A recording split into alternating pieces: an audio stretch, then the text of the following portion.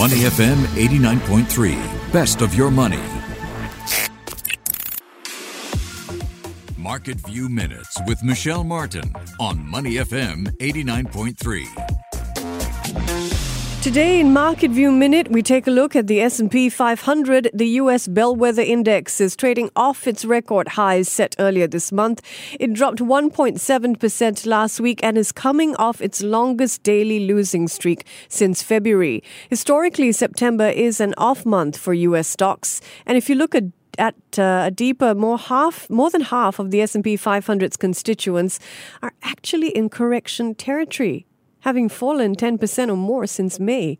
Add to this fact that September is historically an off month for U.S. stocks, while big rallies for the S&P 500 appear to be a thing of the past. The index has gone more than a month without raise, enjoying a single session rise of more than 1%. That is its longest dry streak in 20 months.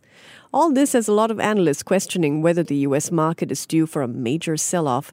Deutsche Bank, for example, is warning that the risk of a market correction is growing. So is Lisa Chalet, the Chief Investment Officer at Morgan Stanley Wealth Management. She's predicting a 10 to 15% slide for the S&P 500 before year's end. But that doesn't make her bearish. She expects some sectors to outperform, particularly as the next batch of earnings results come in. In particular, she's looking at cyclical sectors like financials, industrials and energy companies, as well as some consumer services and healthcare companies. So while many investors are getting nervous, pointing to the churn in share prices rather than any big movements up, they're still looking for good deals.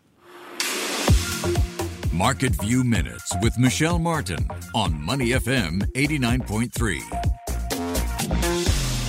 To listen to more great interviews, download our podcasts at moneyfm893.sg or download our audio app. That's AWEDIO.